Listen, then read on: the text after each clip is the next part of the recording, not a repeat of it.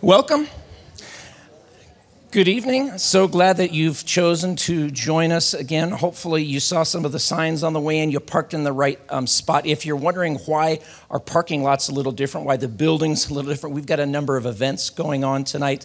The Alpha Center Gala is going on in our main auditorium. We've got another group. So we only have a certain amount of the hallways. If you need to use the restrooms, the only ones that are open is if you go out and go back that way. There's the men's and the women's bathroom over there, but not that direction. So sorry for the leaking in the building.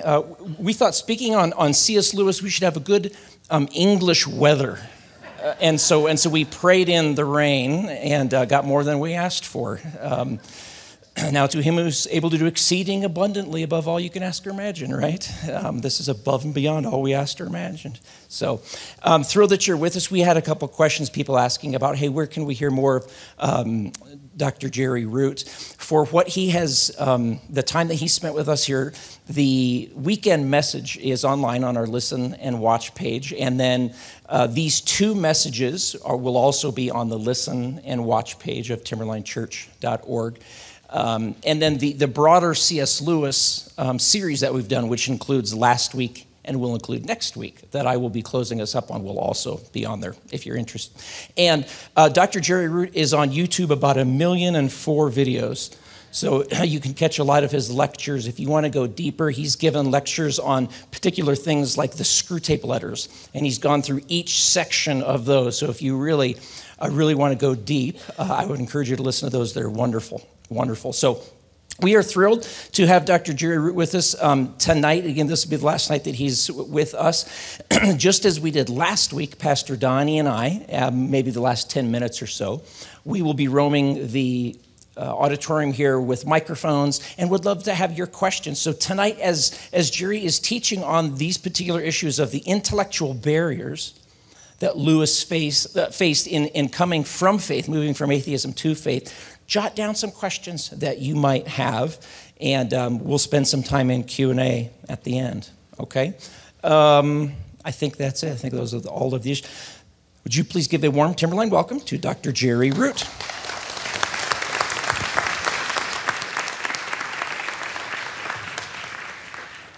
I'm grateful again to be here with you. You guys are so kind to me. I'm less impressed with myself than other people are. So anyway, be mindful of the fact that I'm happy to be here, and I don't think that, I'm a pea brain, and I'm aware of that. And I think all of us to some degree are, but I'm happy to share with you out of the things that I've studied throughout my life. And if it will encourage you, then that makes me happy. And if we look at C.S. Lewis's barriers to faith, and you meet somebody who's struggling with one of those barriers, maybe you'll find what we talk about this evening helpful as you usher other people or nudge other people a little closer to Christ. And that's a good thing. Let me open again with a word of prayer. Gracious Lord, there's so much we don't know, and there's so much to know. I thank you that we don't have to be threatened by what we don't know, but instead we could look at these things with a sense of wonder, that we can grow and we can learn more. And every place where we learn, if we're thinking about things properly with faith integration, we discover something of you, and that pleases us. We want to know you, Lord, and we want to follow you, and we want to love you with our heart, our soul, our strength, and our mind. Please, Lord, in some way, nurture us towards being closer at fulfilling that desire and that aspiration. Again, I pray, recognizing that what I offer are just crumbs, but your Son once took crumbs, 5 loaves and 2 fish, and fed the multitude, and they left satisfied. Would your Holy Spirit please do something like that among us this evening, where he takes the words that are given, the crumbs that are given, and he multiplies them so that each person here would hear something that speaks to his or her heart and encourages them. And we ask this all in Christ's name and for his glory. Amen. Jesus said, apart from me, you can do nothing. And I believe that. And that's why I pray, Lord, it's one person offering something. how's that going to connect with everybody else? Unless there's some sort of segue that takes place because the Holy Spirit, who loves you, gave you what you needed. Every once in a while somebody comes up and says, oh, you spoke at something and I got so much out of it. I said, then let's stop and worship Jesus, because he answered our prayer. He gave you what you needed. That was a sign that he was individualizing his love for you. And it moves me deeply, very much so. So anyway, we've spoken of the deep longings last night and Lewis's quest to find the object of his heart's desire. And tonight, I want us to consider how he moved from atheism to Christianity. I suppose it's a little bit of an aggressive evening because we're going to cover atheism, agnosticism, materialism. We're going to cover the doctrine of the Trinity, why Christianity over the other religions, and we're going to solve the problem of evil, all in this little bit of time. So that means then that these topics are all way more complex than we'll have time to look at. But I think we can give you a skeletal structure for how you might think about these things. And then if something's intriguing, you could go dig deeper on your own and grow. And I hope that will be helpful to you. Lewis was raised in the Church of Ireland. His maternal grandfather was the pastor of the church and baptized him there at St. Mark's in Strandtown. And you can go see it. It's really interesting. When his father died, Lewis and his brother sold their boyhood home, and they took money from the home and they put up a stained glass window in honor of his father and mother. And you can go see all that. It's very interesting. But he was raised in the church, and his mother got cancer, and he died when he was only 9 years old. She died when he was 9. He prayed she would live, and she died. And this is what vectored him away from faith. He said, I don't think this thing is real. I think it must be a crock. And so consequently, he said he was an atheist by the time he was 12. We'll talk about why that's problematic in a minute. But nevertheless, as time passed, he discovered that atheism was insufficient as a worldview, and slowly over the years, he made his way back to the Christian faith. And he became an adult convert to Christianity when he was 33 years old, September 28, 1931. Well, let's look first at his atheism. He makes it clear that negative knowledge is more difficult to assert than positive knowledge. When you talk to somebody and they say they're an atheist, always get them to define the term. If you don't define the terms, you'll find you're talking like this. Get them to define the term. Make sure you're on the same page. And I can give you an example just based on some things Lewis said. My college roommate, both of us were PE majors. We were kind of doofuses, you know. Our academic interest was staying eligible for sports. We didn't have much academic interest beyond that. He went on to become a medical doctor. I went on to become a full professor. And we're both convinced that if our professors would have known where we were going to end up, they would have failed us just to keep us from being fostered on the rest of the world. But we were going to take a trip overseas together, and because of COVID, it got canceled. So he said, I know that you're not scheduled for anything. Fly out to where I am. He lives up in Grass Valley between Sacramento and Lake Tahoe. And he says, I've got a motorhome, and let's go to Half Moon Bay, and we'll hang out for a week, and we'll do e-bikes. I didn't even know what an e-bike was. We'll hang out and we'll ride around. So we were riding around for about 4 hours a day, and the rest of the time we were talking. Isn't it great to have old friends you can visit with? So he said, okay, let's ride. I want you to see this one outcropping, and the waves are crashing on the rocks below, and it's really magnificent. We went there, and it was breathtaking. All of a sudden, this other couple comes riding up, and we're extolling the beauty, and they're engaged in it too. They're in awe.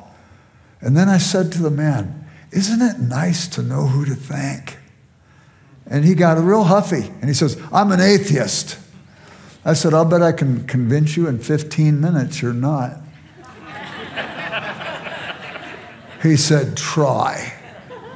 So I said, okay, define for me what an atheist is. He says, an atheist believes there's absolutely no possibility God exists.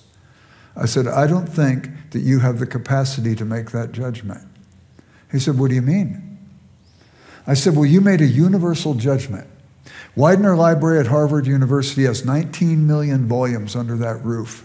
Can you tell me without a doubt that there's nothing in any of those volumes that counts against what you just said just now about no possibility God exists? He said, well, no. I said, okay, the universal negative judgment is harder to make than the positive one. C.S. Lewis said, to say there's no spider in this room, I'd have to check every nook and cranny to make it count. To say there is a spider, I could see one scurrying across the floor. Now, arguments for God's existence are more complex than seeing a spider scurry across the floor. But the analogy still works to show you how difficult it is to make that universal judgment. And I'll give you some other examples. There was J.L. Mackie. He was an Oxford University Don, a fellow, voting member of the faculty. And he wrote a book called The Miracle of Theism. And he said, he claimed to be an atheist. But he said the only real miracle is that stupid people believe that God exists. Basil Mitchell, who was my doctoral supervisor, was on the same philosophy faculty. Mitchell was a Christian. And I said, come on, J.L. Mackie was a philosopher at Oxford. He must have seen the weakness in the atheist position that nobody could make such a universal judgment. And he said, it's true. If we confronted him, he would always back down. And yet here he is writing popular literature for people to try and get them to become atheists, and he's being intellectually dishonest. And this is problematic, I think. So anyway, I said to this man, going through and talking about Lewis's spider illustration, the universal judgment, and so on, and this guy at Half Moon Bay said, you're right, I'm not an atheist. I'm an agnostic. And I said, well, I prefer an honest agnostic to a dishonest atheist any day. And I said, but if you got the atheism one wrong, maybe you're getting the agnostic one wrong too. And he said, what do you got for me? I said, I'll send you a copy of C.S. Lewis's Mere Christianity. And I sent it to him. I had my return address on it. I didn't have my email on it. 2 weeks later, I get an email from this guy. And he said, I read the book. I'm moving in your direction.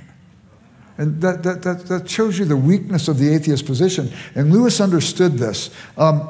There is a book that was written by Mortimer Adler, the philosopher at University of Chicago, and it was called How to Think About God, A Guide for the 20th Century Skeptic. It came out in 1980. I remember reading it years ago. And he asserted in that book that he set forth arguments for God's existence that were beyond a reasonable doubt. Basically, he set forth Thomas Aquinas's four causes and Aristotle's four causes and Thomas Aquinas's 5 ways. It's a very convincing book. But I read it, and Adler said he wasn't a Christian, but he set forth arguments beyond a reasonable doubt.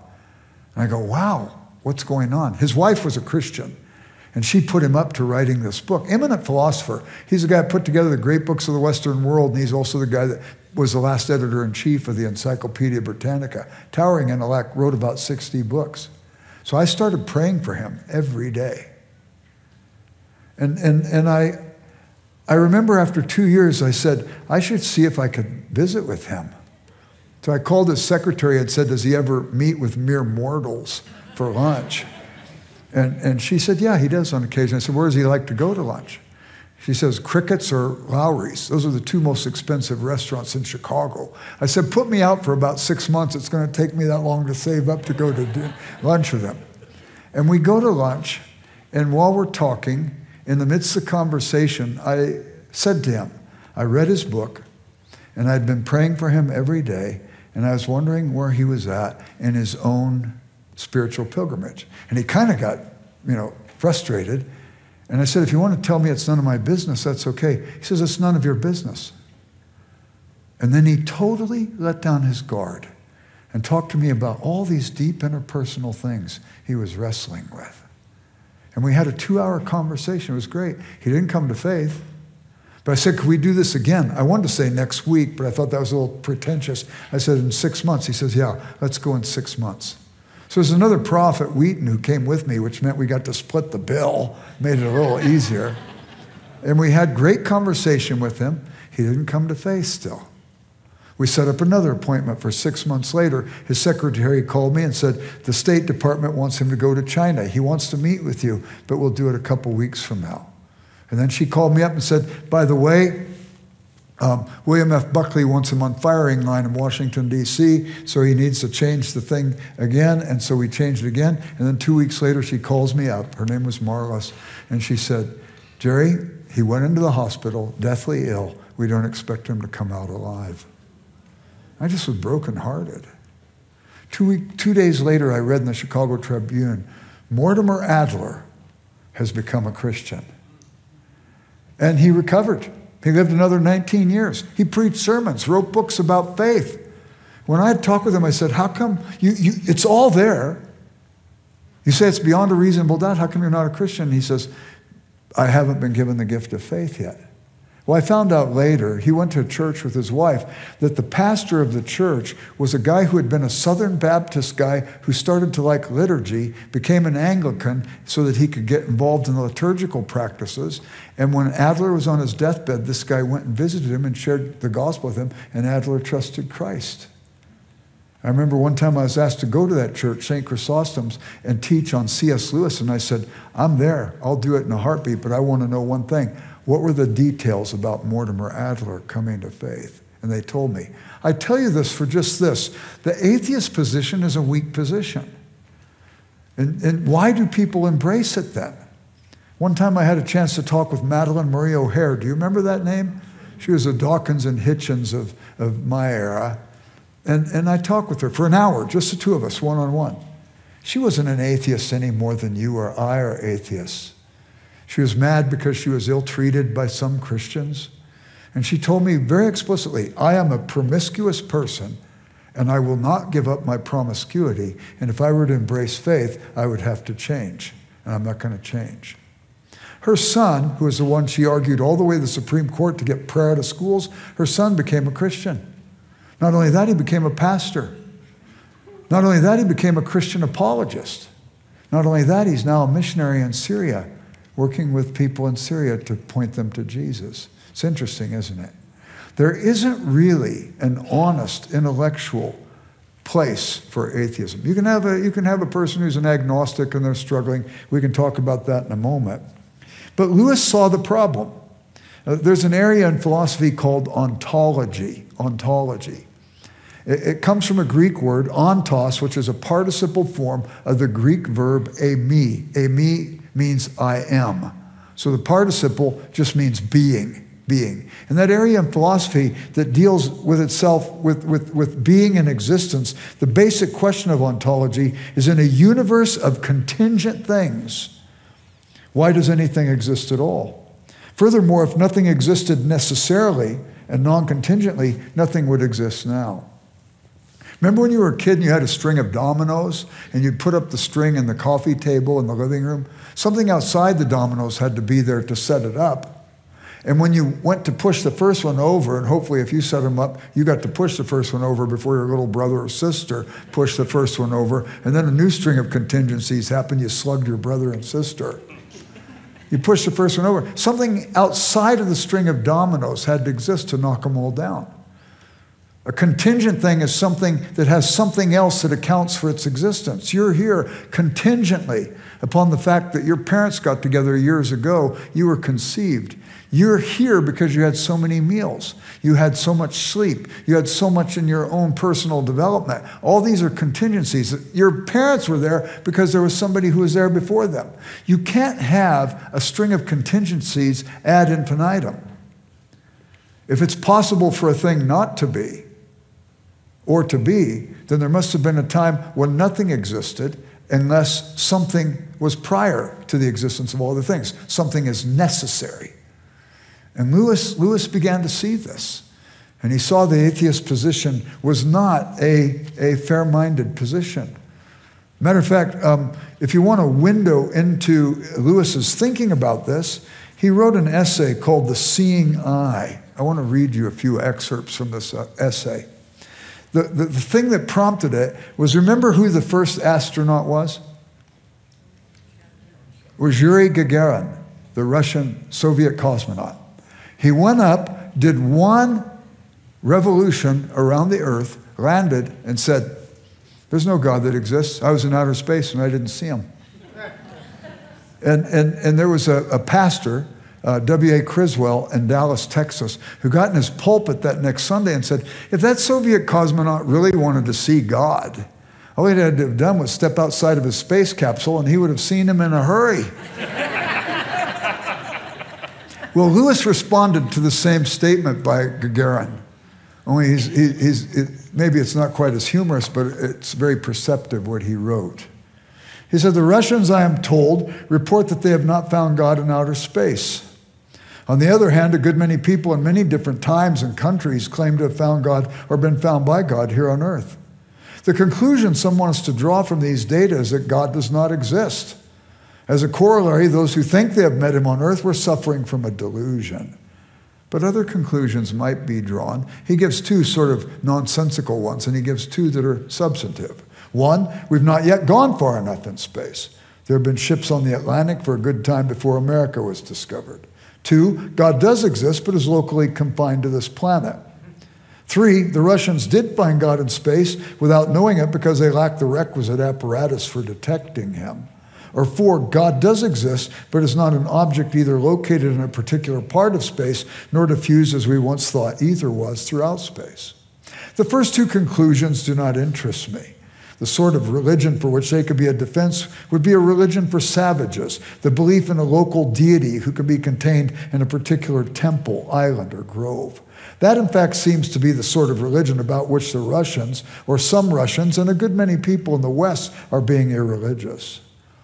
It is not in the least disquieting that no astronauts have discovered a God of that sort. The really disquieting thing would be if they had. The third and fourth conclusions are the ones for my money. Looking for God or heaven by exploring space is like reading or seeing all Shakespeare's plays in the hope that you will find Shakespeare as one of the characters or Stratford as one of the places. Shakespeare is in one sense present in every moment in every play, but he's never present in the same way as Falstaff or Lady Macbeth. If there were an idiot who thought that plays existed on their own without an author, not to mention actors, producer, managers, stagehands, and whatnot, our belief in Shakespeare would not be much affected by his saying quite truly that he had studied all the plays and never found Shakespeare in them. Now, of course, this is only an analogy, and I'm not suggesting at all that the existence of God is as easily established as the existence of Shakespeare. My point is that if God does exist, he is related to the universe more as an author is related to a play than as one object in the universe is related to another. If God created the universe, he created space-time, which is to the universe as the meter is to a poem or the key is to music. To look for him as one item within the framework which he himself invented is nonsensical. If God, such a God as any adult religion believes in, exists, mere movement in space will never bring you any nearer to him or farther from him than you are at this very moment. You can neither reach him nor avoid him by traveling to Alpha Centauri or even to other galaxies. A fish is no more wet and no less in the sea after it has swum 1,000 miles than when it first set out. And Lewis is seeing this, that God exists, but he exists in the universe more as a relationship of an author to a play. And this shows you where he was going in his thinking in this regard. But a bright atheist might respond, you Christians say God is omnipresent, then isn't my not perceiving him in any given space I happen to occupy enough to say no God such as you Christians say exists can possibly exist? I think that's a fair question to ask. And Lewis struggled with it, and I'll tell you what he wrote about it in just a moment. I can give you a little example. My oldest son's name is Jeremy. He has 178 IQ. You know how hard it is to raise a son who's so much smarter than you? And he was very bright, very precocious. When he was 5 years old, I was getting ready to put him to bed. And he said, Dad, I'm afraid. He was never afraid to go to bed, but this night he was. I said, it's okay, Jeremy. Jesus will be with you. Well, what about my sister Alicia? That was also unlike him to be concerned about his sister Alicia. I said, Jesus will be with her too. Well, what about you and Mom? Jesus will be with us. Dad, how could Jesus be with me and be with Alicia and be with you and Mom? So now he's starting to ask the question of the bright atheist. If I can't see him, how do I know he's there? And so I told him, because he's looking for an embodied or corporeal understanding of God. And I said to him basically this, that God was omnipresent. He said, what does that mean? I said, it means ubiquitous, so go to bed and stop worrying about it. No, I said, omni is a Latin prefix, and it means all. And omnipresent means he's all present. He's everywhere. And he said, Dad, if he's everywhere, how come I can't see him or touch him? And I don't know about you, but in a moment like that, I start praying. I know people whose parents said some dumb things to them when they were young, and it caused their life to vector. And I just say, Lord, Lord, Lord, here's my young son. Help me not say something that will confuse him. Help me to say something that will help him understand the complexity and get his little 5-year-old mind around it. And we had a lead mold. And we would take lead and we would heat it up and we'd put a dipper in the mold and we'd fill the lead mold and so on. And he knew about that. He had done it with me. I said, Jeremy, you know our lead mold? He said, yeah. If I pour lead in the mold, it fills up the whole mold. Is there any room for anything else in that mold? Oh, no, Dad. I said, what if God was like lead? And he filled up your whole bedroom. You could see him and you could touch him. Would there be anything else in your bedroom? He says, oh, no, Dad, it would push everything out. It would push my bed out. It would push my toy box out, everything.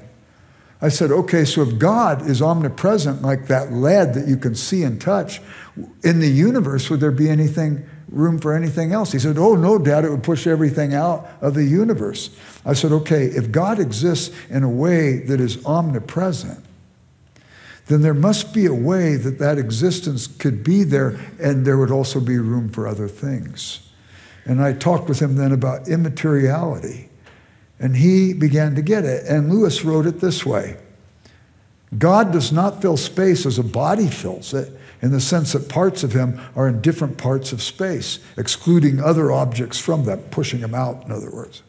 Yet he is everywhere, totally present at every point of space, according to good theologians. Consequently, Lewis talks about the fact that if God is omnipresent in a way that is compatible with material things, and there's an immateriality, then we must meet the principles of perception. In this room right now, there are all kinds of things bouncing around that we're not aware of. Maybe somebody sneezed and there's some microbes floating around. Or there's maybe some beer commercials going on, right? There's a radio broadcast somewhere, and there's all this stuff floating around. And none of us are meeting the principles of perception. We haven't set up a radio receiver. Or maybe we don't have our Wi-Fi set up. That stuff's compatible with our being in here. It goes on. What are the principles of perception? And Lewis says we have to be ready to meet God halfway. He's made himself known to us in some senses.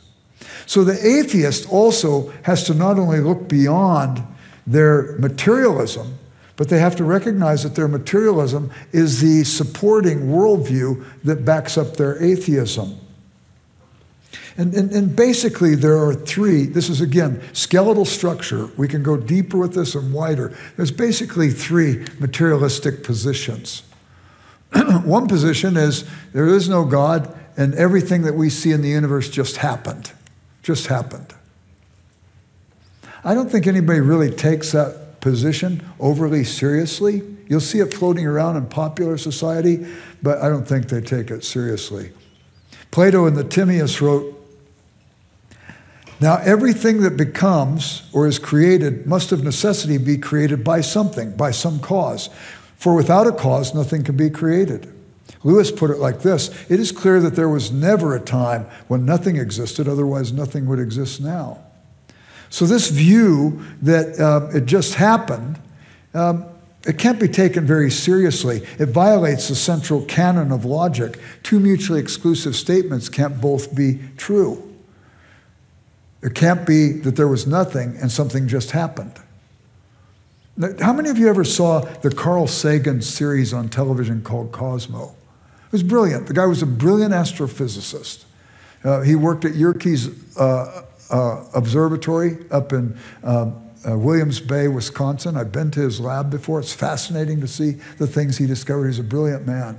He was a brilliant physicist, but a very bad metaphysicist. And so in that series, he'd talk about the universe and the balance of the universe and how the earth is tilted. I think it's like 20, maybe 17% tilt or 20%. I don't remember the exact numbers. And he talked about how it was perfectly balanced. And if it was a little bit one way or the other, we'd all be fried or we wouldn't receive the sun's rays properly. And he just talks about the balance of it. He talked about the balance of the heavens and the balance in the physical universe. And then he would say, and it's amazing, it just all happened, just by chance. Boy, when I was a boy, I remember if I would have taken crayons and colored on the wall and discarded them, and then started playing with another toy, if my mom would have come in and said, Jerry, what's all that marking on the wall? And if I said to her, I don't know, Mom, I think it just happened. I'd have been spanked twice, once for marking on the wall, once for lying. How come Carl Sagan got away with it when he said it just happened? Again, brilliant astrophysicist, not a clear metaphysicist, and that's a problem. And so this doesn't work. You all know the example of Aaron with the golden calf. Moses up on the mountain getting the 10 commandments. He comes down and the children of Israel are breaking all the 10 commandments even as he's receiving them. And he goes up to Aaron and he said, what possessed you that you made this golden calf and had the people worship it? He says, oh, you know how obnoxious these people are. They wanted a god to worship. I asked them for their golden earrings. I put it in this pot and I smelted it, and out came this calf. Do you remember reading that? And you just laugh your head off. Why? Because it's illogical. It's nonsensical. And so I think, too, the it just happened view is not one that anybody takes really seriously when you press the point. Another view, though, for the materialist is that matter's eternal. Matter's always existed. And it just sort of reconforms due to different forces and so on. This is one people take a little more seriously, but there's a weakness, and Lewis saw this. As a matter of fact, he even writes in Surprised by Joy, his autobiography, when he was an atheist, he had to have a worldview to support his view, and he thought that matter just happened, and there's my understanding. But as he thought deeper on it, he realized, if that's so, where do ideas come from? Where does thought come from? When was the last time you had a meaningful discussion with a rock? Something has to morph where you go from mere matter to ideas, and where you go from mere matter to concerns for justice or even love. And Lewis said at that point in his life, he would say, oh, well, wait a minute, it's all matter. The lovers don't really love each other. The man looks at the woman. She projects an image on the retina of his eye. Through a series of electrical synapses, it travels along the optic nerve, stimulates his brain, and causes secretion of particular hormones. He says it's love, but it's just chemistry, just matter. And Lewis fell under that spell. He writes about it in Miracles, his book Miracles, and shows the weakness of that materialist position. He writes about it in Surprised by Joy, and he writes about it in some of his other essays. Because at that moment, as he thought about it, he thought, well, wait a second. The materialist says it's just chemistry, but he wants you to believe his explanation is valid.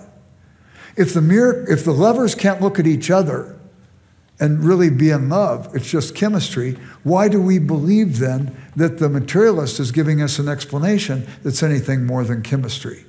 For they look at the lovers, an image is projected on the retina of their eye through a series of electrical synapses. A message travels along their optic nerve, stimulates the brain, causes secretion of particular hormones, and they say explanation. Lewis says the whole view explains reason out of existence, explains explanation out of existence. And Lewis came to the conclusion where he says, I cannot believe reason is mere cerebral biochemistry. There's got to be something more there. And Lewis was wrestling with that. The other option, it would be that there must be something immaterial that must be eternal. something immaterial that could be the cause behind all of these things. And Lewis came to that conclusion. But he also moved towards being an agnostic. An agnostic says, I don't really know. And basically he talks about three types of agnostics. There's a dogmatic agnostic who says, I don't know, you don't know, nobody can know. Who is that person? That's the atheist who sees the problem in the atheist position, and so they cloak themselves like the wolf in sheep's clothing. It's the atheist, basically, an agnostic garb. And I could say, I don't know, that might be fair. I could say maybe I don't think you know because you've got contradiction in what you say. But as soon as I extend it, nobody can know, I'm like the guy who hasn't read all the books at the Widener Library again. And it's overstated. It's an atheist disguising themselves as an agnostic. Well, then there's the disinterested agnostic who says, I don't know, and frankly, I don't care. I don't think that's an academically credible position about God to say that. Pascal in his wager, I'm sure you've all read it before. Pascal in his wager said that there's ways to look at this. I could say, there's my wife's flash of lightning in total darkness. The wager is if I'm gambling here, and what am I suggesting? I'm basically suggesting that I'm suggesting we move on to the next point. I don't know why I'm drawing a blank on this right now. Somebody know Pascal's wager? Want to throw out the first thing? Oh, I believe, huh? If I believe and I'm right, I gain everything. If I believe and I'm wrong, I lose nothing. If I disbelieve and I'm right, I gain nothing. If I disbelieve and I'm wrong, I lose everything. Only in this wager, Pascal makes it clear, I'm not wagering francs and centimes in his day or euros or dollars and cents. I'm wagering my eternal destiny on this issue. It doesn't prove that there's a God, but it shows why the agnostic position is not so much a tenable position. Now, there was a guy named Robert Eckvall. And Robert Eckvall was a missionary in Tibet. He was actually a Wheaton grad years and years ago. And he said he started meeting with this Tibetan Buddhist monk, and they developed a friendship over 6 months. But every time he talked to the monk wasn't so feeling like he needed to commit to any kind of Christian position because he believed in reincarnation and he'd get the lives that he needed for what he was going to do. And he would keep coming back, reincarnated and so on. Finally, Eckvall said this monk came to him and said, after 6 months, I want to become a Christian. And Eckvall led him to Christ. And he said, what made the change for you? He said, I started thinking about it. If you're right, and if I'm right and you're wrong, you're going to get as many lives as you need till you put it together. But if you're right and I'm wrong, then this is the only life I get. I'm going to make a decision for Christ because I'm going to hedge my bets here. And it's Pascal's wager in an Eastern context of sorts. But nevertheless, you start looking at this stuff about the disinterested agnostic. I don't know, and frankly, I don't care.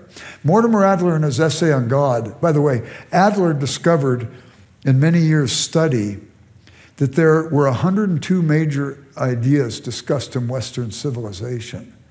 I heard him once giving a lecture, and he said to these students, he didn't think he became educated till he was 60 years old. A student shot up his hand and said, Dr. Adler, you said you didn't think you were educated till you were 60. To make that judgment, you've got to have a standard. What's the standard? And he says there's 102 major ideas discussed in Western civilization. He wrote an essay on each one, showing where it begins and how it developed over history. And he said, I think you have to have a working knowledge of those 102 ideas. Not an exhaustive knowledge, but one where you understand what's at play in those ideas. Have you ever been in a discussion group and you're going to read books and discuss them? And somebody says, hey, this month let's read C.S. Lewis's Great Divorce. And the next month somebody says, hey, let's read Jane Austen's Pride and Prejudice. And the next month somebody says, let's read War and Peace. And nobody shows up that week because they're all guilty they couldn't get the book done in that short of time. But what if you instead had a reading group where you read one of these essays a week or one of these essays a month? In 10 years, you'd be educated. Well, as Adler put this stuff together and combed, he spent $2.5 million in 1948 and 49. I don't know what that would be equivalent to by today's standard, to have researchers cull through all the great books. And he found these 102 ideas. You know what the number one idea is discussed in Western civilization? Nothing even compares to it. The idea of God. And number two is knowledge.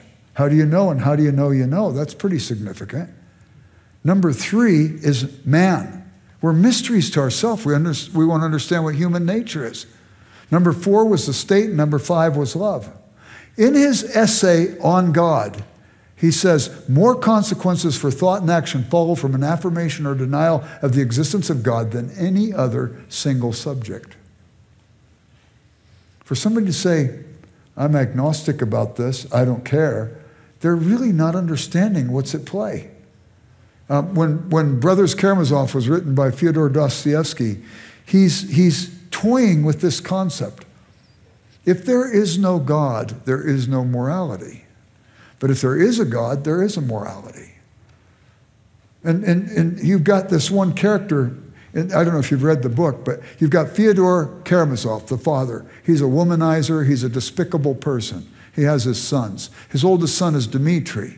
Dmitri's a bit of a womanizer. He's hounded by the Karamazov sensuality.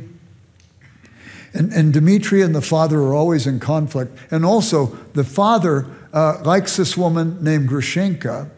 And also, the son, Dmitri, likes this woman, Grushenka. She's a woman of kind of questionable character. So that increases the conflict between these two. But you've got the son, Dmitri, who's engaged to a woman named Katrina. And he's got a younger brother named Ivan. And Ivan kind of likes Katrina, so there's conflict between those two. And not only that, it's Ivan who's the prototypical Bolshevik who says if there is no God, there is no morality, you can do whatever you want to. There's another brother named Alyosha or Alexei. That's the problem with Russian novels. You've got to constantly keep a glossary or you get all the names confused. If it's William and they start referring him to Bill, we understand that. So here's Alyosha, though, who Alyosha has fallen under the tutelage of an Orthodox monk named Zosima. And Alyosha is deeply committed to Christ.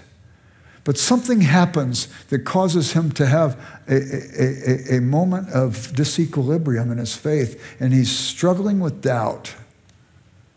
And he gets word that Grushenka hears that he's a man of character, and she says, I don't believe those men exist. You bring him by and I'll compromise him and I'll show you what kind of man he is. And he goes to see Grushenka, and he worries that if he goes, maybe his faith is a house of cards. He goes and he sees good in her.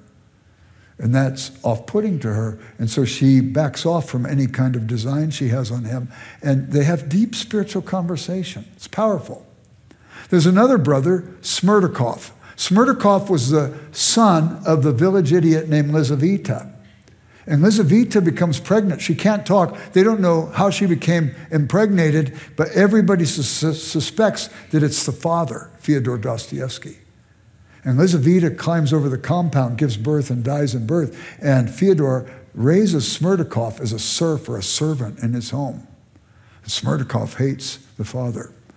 Big argument breaks out between Dmitri and Fyodor. And the next morning, Fyodor is dead. And everybody suspects that it was Dmitri who committed the murder.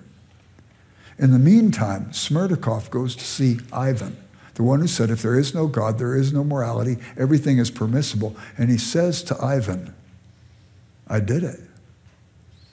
I committed the murder, and I got it so that it got passed off on Dmitri, and everybody thinks it's Dmitri. And Ivan says, what did you do? Well, you said if there is no God, there is no morality, everything is permissible. And the whole book is basically an explanation of how bankrupt that view is. There's no room for being apathetic about the idea of agnosticism. I don't know and I don't care. The agnostic position that has the most credit is the one that says, I don't know, but I'd like to. And I'm not going to leave a stone unturned until I get to this place. And consequently then, as Lewis wrestles through these, he says, I think it's a religious question that we've got to deal with here. And the religious question. The religious question works like this. Lewis, in this part of his pilgrimage, came across a book by Rudolf Otto called The Idea of the Holy. It's a great book to read. He felt it was one of the 10 best books he read. If you want Lewis's summary, pick up The Problem of Pain and look at the introductory chapter where Lewis summarizes the argument in Otto's book. And it basically works this way. As Lewis writes in Mere Christianity, if you're a Christian, you don't have to believe everything about the other religions is necessarily false. All religions have more in common with each other than any of us would have with the materialist, because we at least believe there's something transcendent, something divine and other. But if you're a Christian, you have to believe that which is unique to Christianity is true and the other religions are false. So what are the common things? And as Otto identifies them and as Lewis repeats them in The Problem of Pain, he says, number one, all the religions believe in some transcendent other. They'll define it differently if they're an animist, a pantheist, a polytheist, a dualist, a monotheist, or a monotheistic Trinitarian, but they all believe in some transcendent other. Number two, all the great religions in the world believe in a moral law that people fail to keep. Number three, all the great world religions believe that God is the custodian of the moral law. So if we've failed the transcendent other. And it puts us in a precarious position. How do we fix what's broken? All the other religions come up with a new set of rituals that I could engage in so that I could somehow merit the favor of the divine if I do something noteworthy or meritorious. There was also the question of the Trinity, and Lewis was trying to figure that out. And consequently, let me see if I could put it together, these things about the religious, these three common things in religion and the doctrine of Trinity. I was coming back for some lectures, and Wheaton College had a thing where you could get a limo system that would pick up professors if they're flying in or out and deliver us back to campus. This guy's picking me up, and he says, I'm taking you to Wheaton College. What do you do there? I said, well, I'm a professor. He said, what are you a professor of? I said, well, my degree's in philosophy of religion. He said, what religion are you? I said, I'm a Christian. How about you? He says, I'm a Muslim. His name was Hafiz Muhammad. I get in the car and he says, what's the difference between Christianity and Islam? And I said, well, I'll defer to you on matters of Islam. I've probably read about a quarter, maybe 2/5 of the Quran. I haven't read the whole thing. But I know my Bible fairly well, but I do know this. Your Quran says that you don't believe in a God of Trinity. I said, that's a huge difference between us. He said, well, how does it work? I said, well, let me ask you 3 questions. Number one, do you believe God's a contingent being, some cause for his existence, or a non-contingent being? He said, well, I believe he's non-contingent. Nothing is his cause. I said, okay, second question. Do you believe God's a God of love? You might expect the Muslim would say, I believe he's just or merciful or good, but I've had this conversation with at least 200 Muslims over the years, and they all say they believe he's a God of love. I said, okay, my third question. Who's the object of his love? And they're reduced to saying, we are. Creation is. I said, you just contradicted yourself, because if God needs us to fulfill his nature, he's a contingent being then and not a non-contingent being. Relational attributes like love in a non-contingent being presuppose that relationship must be necessary in that being. And Hafiz said, I'm tracking with you. This is a fundamental conflict with non-Trinitarian monotheism. I'm tracking with you, he said. And I said, well, Hafiz, let me go a step further. And I pulled out Rudolf Otto, again, using Lewis to help me witness to this guy. And I went through those 3 statements.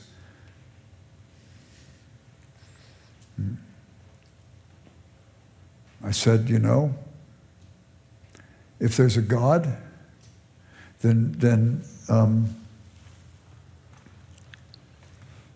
we have to begin to believe that something numinous, something divine, something transcendent is out there. And secondly, we have to believe there's a moral law that people fail to keep.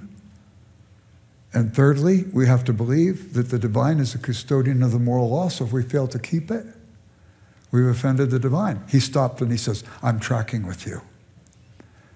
He said, I believe in God, and I believe in the supernatural, and I believe in hell, and I don't want to go there.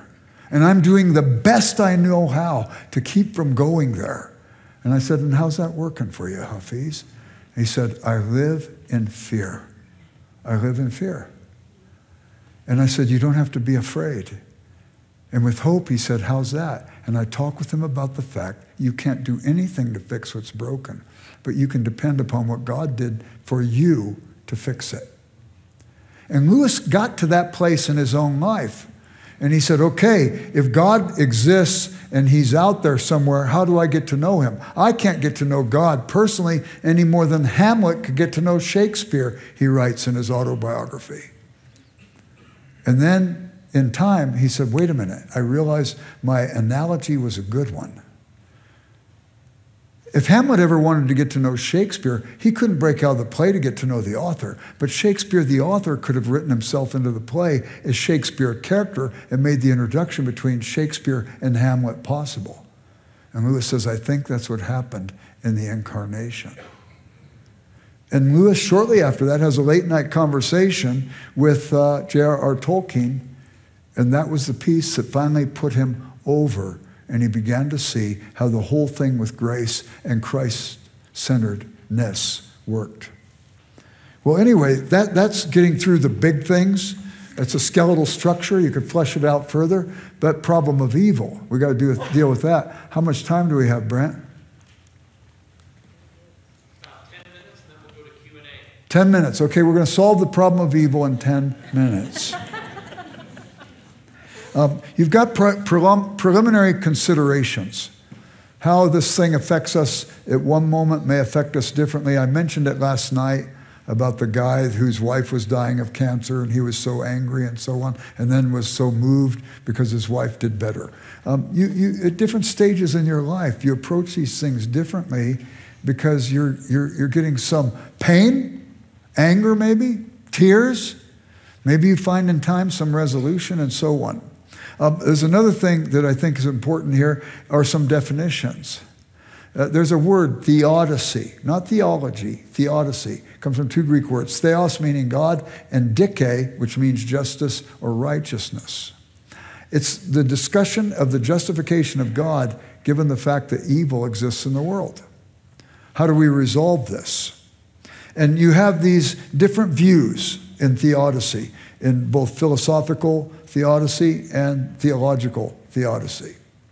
One view is there's a kind of free will approach to the problem. Evil is a consequence of the ill use of free will. Another approach, and that's Augustine and Boethius who argue that. They're kind of the fountainhead for that position, and it develops throughout our Western tradition. Another view is a soul-making theodicy. This comes from St. Irenaeus. We may suffer, but somehow in the midst of our suffering, we can cultivate courage, fortitude, character, virtue, and so on. So you have the soul-making theodicy and you have the free will theodicy. Lewis, as he picks up on it, says in his book, The Problem of Pain, quoting Thomas Aquinas, if anything exists, nothing which implies contradiction exists in the divine omnipotence. Nothing which implies contradiction exists in the divine omnipotence. That means there's some things God can't do. If God is good, he can't do evil. If God is loving, he can't be unloving. If God is just, he can't be unfair. If God is immutable and unchanging, he can't be capricious. God is consistent and all-powerful to do that which is consistent with his nature. He can't do anything contrary to his nature. That means if God creates a world with certain principles, he can't both create it and not create it at the same time. He doesn't do nonsense.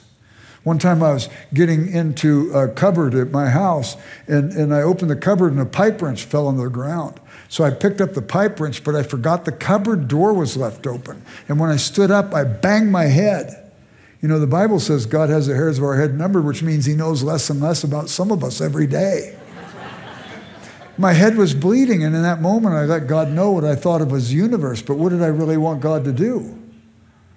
Did I really want cupboard doors not to stay where they were? Did I want a universe that operates that way? Did I want to get on an airplane when the laws of aerodynamics are sound and all of a sudden the laws of aerodynamics change mid-flight?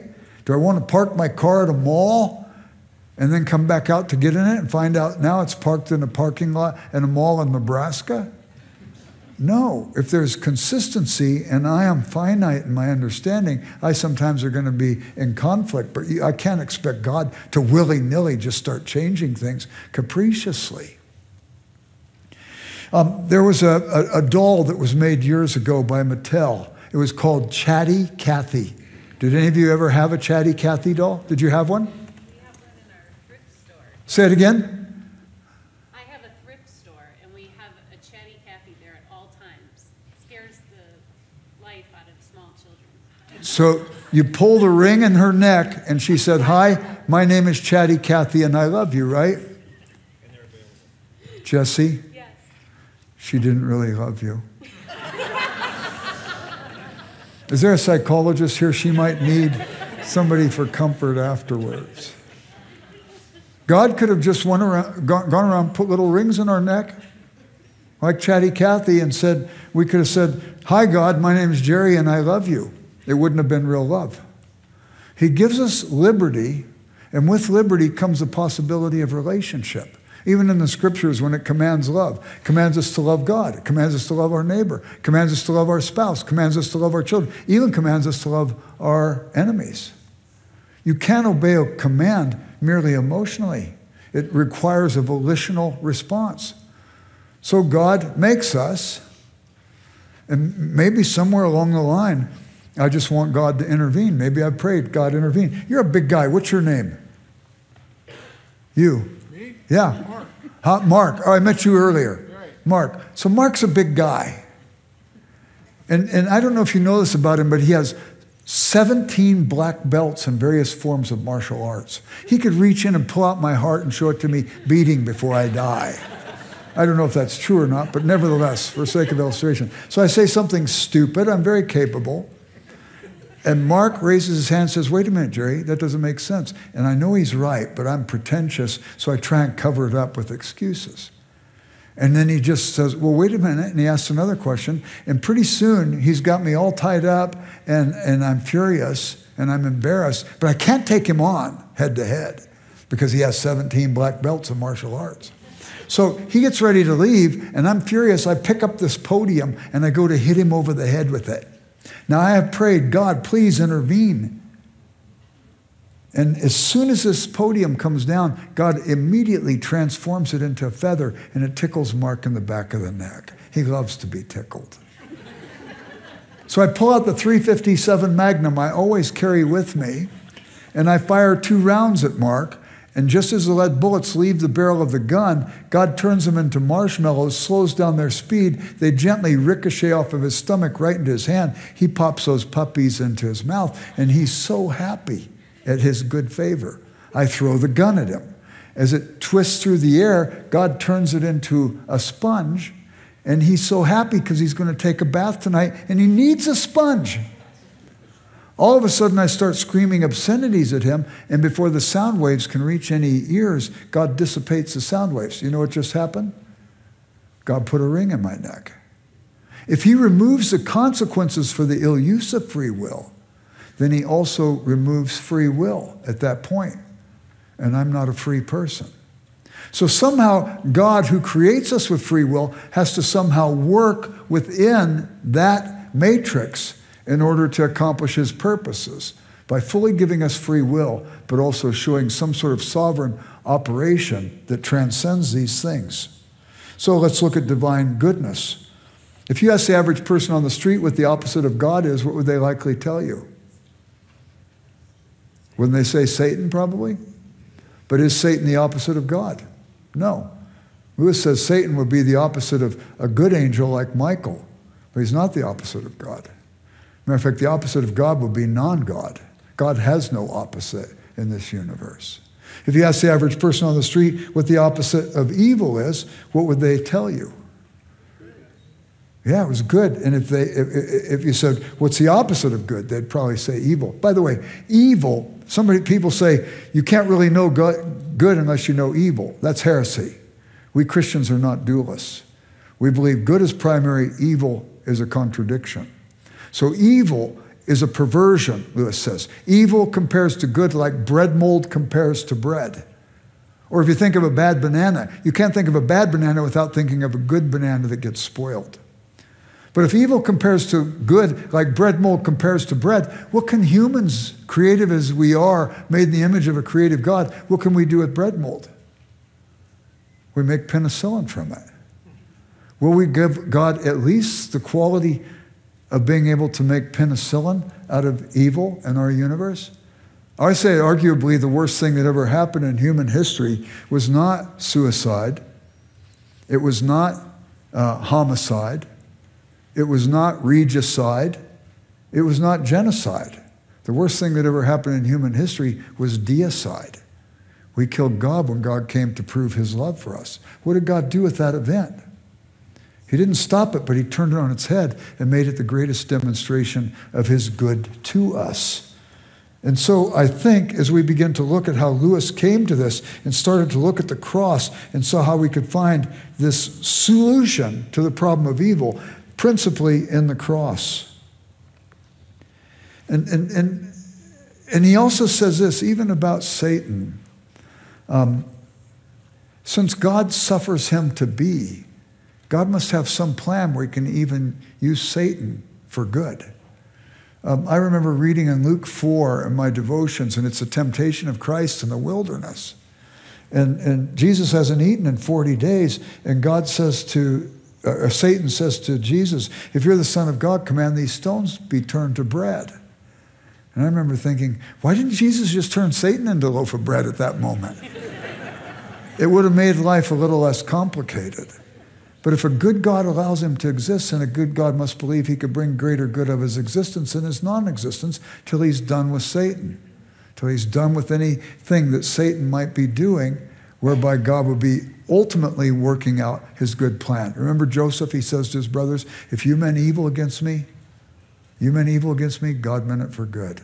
That God's at work in all of these things. And Lewis plays this out when he looks at the concept of divine goodness. And if you go back to the St. Irenaean, a theodicy that sees how there's soul making. In this process of this difficult world, this veil of tears, as the poets called it, you begin to see that God is at work to develop in us a sense of courage, a sense of fortitude, a sense of justice, rendering to others their due, where we would even assume the pain of others in order to alleviate their pain, and move towards Christ-likeness in that process. So anyway, that's basically how Lewis resolved these things. There's much, much more to it, but that should give you a skeletal structure as to where you might go with it in your own thinking, okay? So we have time for some questions? Yes. Hot. Yes, we do. We want to take about the next 8-9 minutes or so and have Dr. Root answer some questions that you might have. So raise your hand if you do. Pastor Donnie's going to be on this section. Here's one. I'll be on this section over here. What's your name?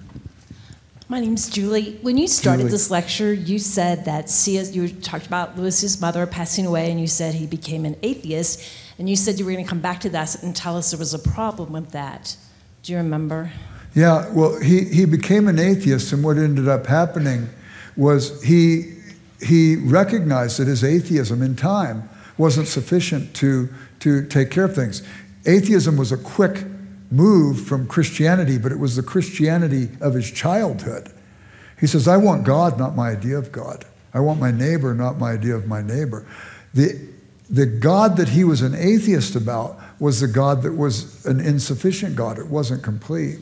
He had people at his church, well-meaning people, I think, but they were irresponsible. They said, if you pray for your mother, she'll get better. I don't think you could give that guarantee to a child. And then she got worse. And they said, pray harder. So he thought that her survival was contingent upon his prayers. And he just prayed like a little boy who didn't want to lose his mother, and she died. What God did he reject? He rejected that God. It was a misrepresentation of God.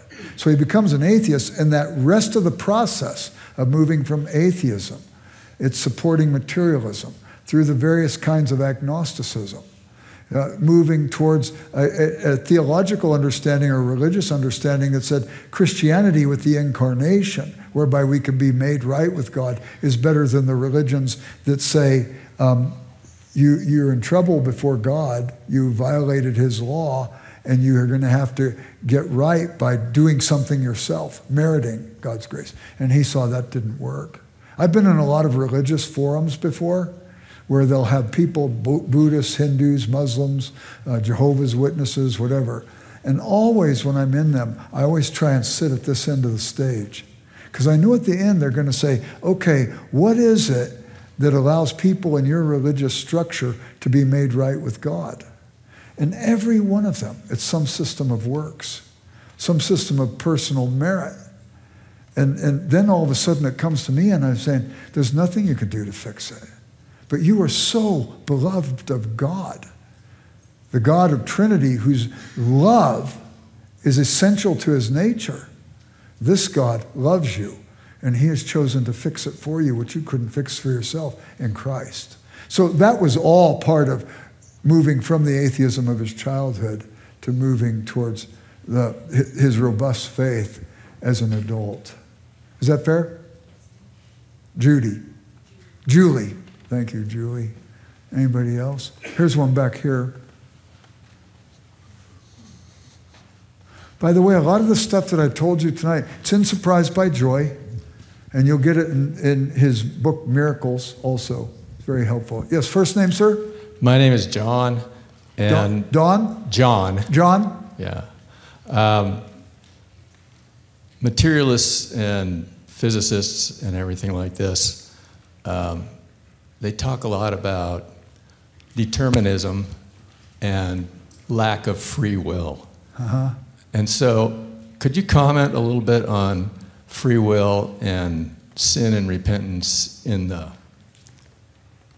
world as we see it? Okay, I don't know exactly. That was a big question. You got me. You know, I don't know enough about physics to maybe see if I'm scratching where you're itching and so on. But did I mention last night about the idea of foreknowledge and free will? Did I read it to you, what Lewis wrote about it? No. I brought it because it might stretch into the area that you're talking about. That would be good. Huh? I brought the quote from Lewis. It's here somewhere. Oh, well, I don't find it, but let me give it to you basically. This is from Boethius, The Consolation of Philosophy.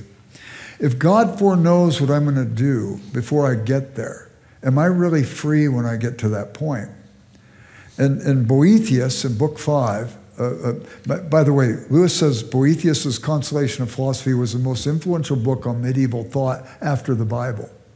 In his book, The Discarded Image, which is a book where he sets forth the medieval worldview for his students at Oxford so that they'll be understanding the matrix in which a medieval novel or book comes to us, and they won't be projecting 21st century or 20th century values on it. They'll get it for what it is. And basically, as he looks at Lewis gives a 16-page summary of that book. But it works like this. What is the brightest star in the winter sky? It's Sirius, the dog star. It's 10 light years away. And that light that you look at when you look at Sirius left Sirius 10 years ago traveling at the speed of 186,000 miles per second. In some ways, you're looking into the past. What if you were really big and you could straddle Earth and Sirius? What time would you be in? And not only that, what if you could be present at every step when that photon of light was traveling along that 10 years at light speed. So that when the light arrives at Earth, you're already there, but you're also still where the light left, Sirius. In other words, Boethius is saying God is not perpetual and that he moves from one minute to the next, leaving behind where he's been as he moves towards something else. We do that. We go through time like that. But Boethius suggests that God is omnitemporal. All moments are always in his present. So he sees my past in his perpetual now. If he has to judge me, he doesn't have to pull together a courtroom and find witnesses so he can find out what I did. He sees me doing it in his perpetual now. When God looks forward to my future, he doesn't have to be in a continuum looking forward. He sees it in his perpetual now. You're shaking your head, yes. I'm seeing you in my now, and I in no way inhibited your freedom in that moment. And that's the kind of thing that Lewis is looking at. If you read the chapter in Mere Christianity about time and eternity, it is so fed by Lewis's commitment to Boethian thought at that particular moment. And you might find that that's helpful. Is that helpful at all? Yeah, it does discuss a lot about, physicists have a very materialistic view of matter and time and space. And so exactly what you're talking about here is something that is antithetical to the physical materialistic view of the world. Most of the physicists that I know, I don't know that many, I can't keep up to speed with them, but most of the physicists I know, they have almost a supernaturalism about their science. They believe there's something that extends beyond, and so on.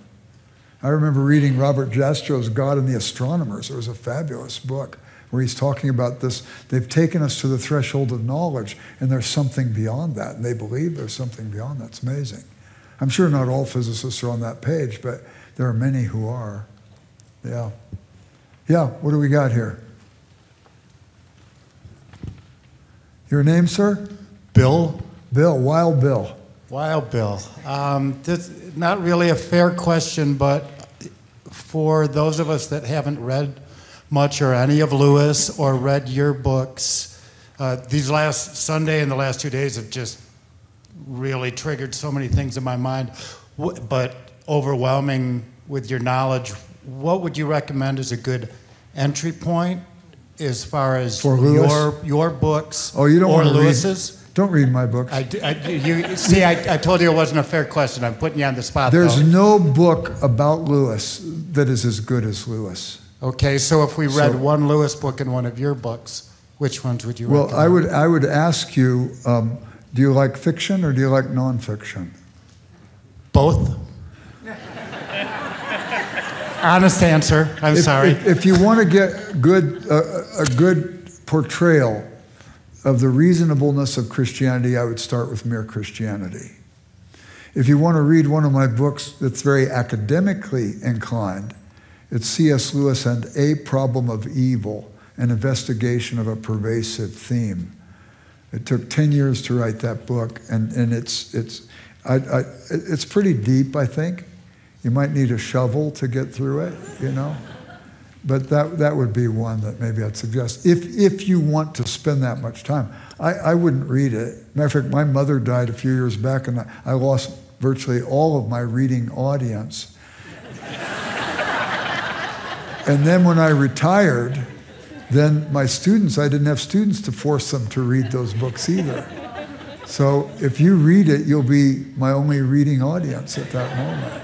You'll be my hero, Bill. Yeah, here's one right here. Oh. We're 8:03. This has to be our last question for the evening. Jerry will be sticking around afterwards until midnight answering questions. Yeah. Here. Oh, you got him? I'll answer yours afterwards because he's... Hi, my name's Todd. Todd? I'm just a visitor. I popped in on Saturday because I've spent about 10 to 12 years as an agnostic or atheist. And I have to admit that in me I've felt a longing where there's a vacuum where God should be. Yeah. And I was just delighted to know that I was going to hear more about C.S. Lewis because I grew up on the Chronicles of Narnia.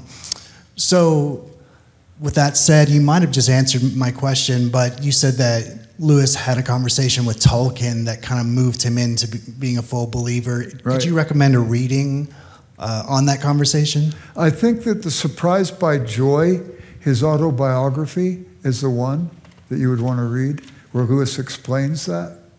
And your name is Todd? Yeah. And you went from atheism to agnosticism. Todd, would you like to give your heart to Christ tonight? You know, I think there's some steps. I think there's some steps for me to receive faith, but I think I'm on that path with you. Yeah. But I still have some more questions, though. Yeah, that's good. Questions are good. So this is Brent, and I want you to get his phone number, and I want him to get yours, so that when the questions come up, you've got somebody who could be a guide for you. And I'm really grateful you're here, and I want to pray for you for a second. Father, what great privilege that Todd came to service tonight, and how he acknowledged that he has these longings in his heart. And we celebrate that, Father, because we believe that that's you giving him those longings as you seek to woo him to yourself. I pray that he would come to the place where the questions that he has would be resolved, and he would be overwhelmed by how much you love him. And he'd be overwhelmed by your forgiveness and grace in his life. And that it would be transformative to him, and that he would be a great apologist for your faith. And we ask this in Christ's name. Amen. Thank you for dignifying us by coming and joining us this evening. Bless you, sir. All right. Would you please thank Jerry Root for us?